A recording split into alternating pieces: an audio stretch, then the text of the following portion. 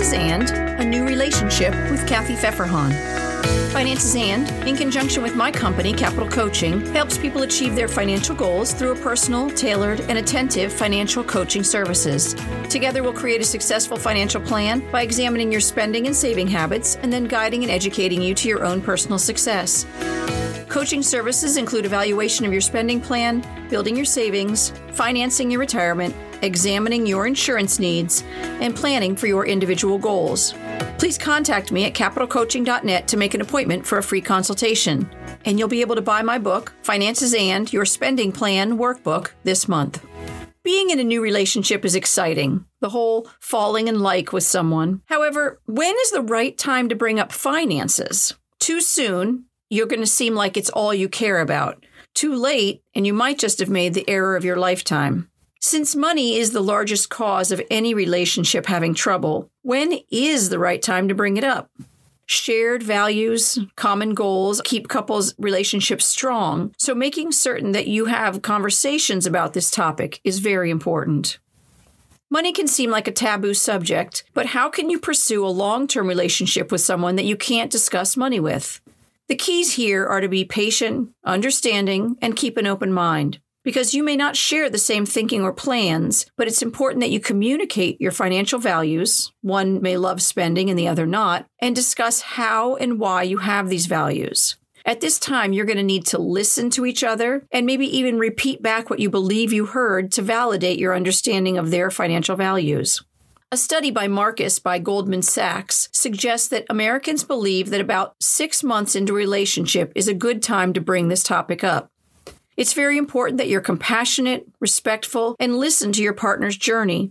Trying to impose your money strategies on others is a recipe for disaster and can lead to real resentment in each other. This subject may have been taboo in the past, but it's really better for your relationship in the long run. The Ellevest website suggests that this can be done by learning about each other's financial priorities. You can share that you're trying to build your emergency fund or retirement goals. You can be honest about how much you want to spend while dating, or share that you're trying to knock out student loans or increase your 401k. Maybe you're being intentional with your budget, that I want to see you, but I'm hoping to spend a dollar amount or less when we go out. You can also ask questions like, are you saving for anything fun? Where do you want to travel to next? Don't pass judgment on their answers, but use it to start conversations about money. The deeper into your relationship, you can start discussing some of these kinds of questions. Ellevest recommends, I've been thinking I want to try building a monthly budget. Do you use one? By asking this, not only will you find out about their budgeting or lack of budget, but you might get a great recommendation. How much do you want to spend on the weekend getaway we're planning? Should we save up for it? Obviously, this question is one for someone who's farther into a relationship, but it is also telling. And here they suggest insert a story about college and then say, and I'll be paying 7% interest on that story for the next 10 years. I kind of love this question or this statement because I love the silliness when bringing up a potentially challenging topic. They recommend, what do you think about insert some news about the stock market, because there's always some news about the stock market. This is a great way to find out about each other's risk tolerance when it comes to your money. Another possible starter is, my parents always fought about money. Did yours? Clearly, this can be stated for your own family's truth, but I like that one as well. Last one they listed was, drinks on me tonight. I just finished filing my taxes. This shows not only generosity, but it also brings up each other's understanding of taxes. A+ for that statement. Again, this isn't about making judgments. It's about getting to know each other. It's about getting to know the other person, their emotional life, their values, their plans. While their financial status doesn't have to be a deal breaker, respect definitely should be. If you find your date disrespecting your opinion on your own money journey, that's a red flag. And if you can't truly respect theirs, it's another red flag. In episode 109, Money in Your Family, it will help you understand how your family deals with money and how that's going to change your relationship with money. Actually bring up that the number one thing that couples fight about is money and that you don't want that for you two. Share your financial journey and where you stand. Ask if you share the same goals and other good questions. You don't have to ask all these questions, by the way. Just pick and choose. What's your approach to money? Do you track every penny, or will it all just work out? What do you splurge on, or what are you saving for? How did your parents deal with money, and how do they talk about it? Do you have debt? What's the total? What's your credit score? If it's not good, what are you doing to fix it? Ask them what their short-term financial goals and what their dreams are for the future. Do they want to buy a house? Do they plan on retiring at a specific age? If you're ready to start a future with someone, it is imperative to share any debt that you have. Hiding it is a recipe for heartache later. Instead, let them know what you owe, how much, and most importantly, what your plan of action is for eliminating that debt. By waiting to share this information, you run the risk of making your partner feel like you can't be trusted, or conversely, that you can't trust them. Sharing your savings goals is a great way to bring up money by letting them know what you're saving for. Do you do it automatically or prefer to transfer money over? It's a great way to break the ice and have a meaningful conversation about yours and their savings goals and priorities. Conversations about credit can be challenging, but it's so important to have. Share your attitude toward credit and your current credit situation. Since bad credit will negatively affect your spouse, but not who you're dating, you'll want to have a clear picture of their situation so that purchasing a car or a home won't cost you more in interest. After you're ready to start a life together, have the conversation about whether you'll have joint or separate accounts. If it's combined, who's going to be responsible for paying the bills? Will you meet weekly or monthly to revisit your goals and see how everything's going? There's no wrong answer. You just want to make sure that you're working towards the same goals, not against each other. And none of these questions I've shared are great to ask in a text at 3 a.m. Be face-to-face and prepared to have an honest conversation.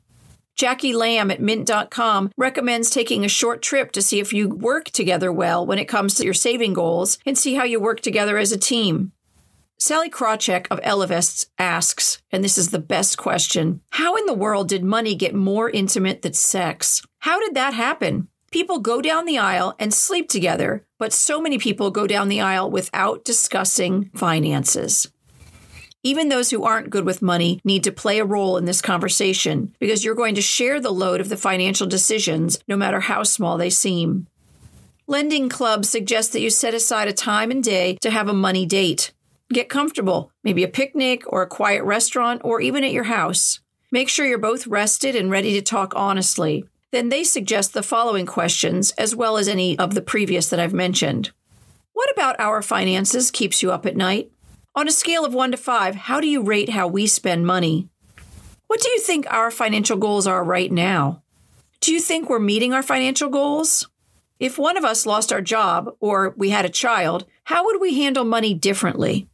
When having the conversation, or I would suggest any conversation, be wary of using the words always or never because they're rarely correct and generally sound accusatory. Instead of making statements of what either of you do, state instead how you feel when they do something. For example, when the credit card bill is over $1,000, I feel anxious. Is much easier to hear and respond to than, you always run up our credit card bill. I find responding to a situation much more productive than reacting to whatever someone says. Be thoughtful when talking, even if your buttons are being pushed. In episode 63, Why We Don't Talk About Money, it may help you identify these triggers for you and ones you should avoid before having that conversation. One important aspect of this money date is to end up on a positive note. These types of conversations may be hard to have, but you should both be able to celebrate your hard work and reflection with what you did well. With luck, you'll make this into a regular date night. Those couples over 50 may find different challenges. There may be kids to consider and 5 decades of financial baggage to unpack. Be careful not to project your past partner's errors with money onto the next significant other in your life. Be kind, caring, and share your concerns while listening carefully to theirs. Meeting with a financial therapist may also be just what the two of you need to meet in the middle and work towards your joint financial goals. A new relationship has lots of exciting moments, but being responsible is something that you have to take time to do. This is Kathy Pfefferhahn.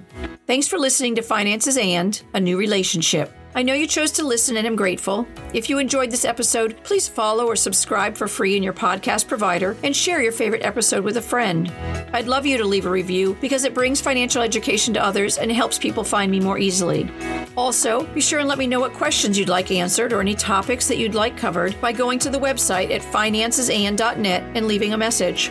And please be ready for Finances and Your Spending Plan, the workbook. This will allow you to create your spending plan, find your net worth, visualize monthly expenses, track your variable income, prepare for your tax planning, and so much more. It will be available this month in March. I can't wait to provide a place for you to track so much of what we cover here on Finances and. Finances and does not provide tax or legal advice, and nothing in this podcast is to be construed as such. Always consult a tax, accounting, or legal professional for advice on your specific situation. Remember, I went to school, so you don't have to.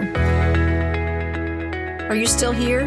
Well, just a quick shout out that you can buy Finances and shirts and hoodies at tpublic.com/user/finances-and. Of course, this link is in the show notes as well. Thanks so much for listening.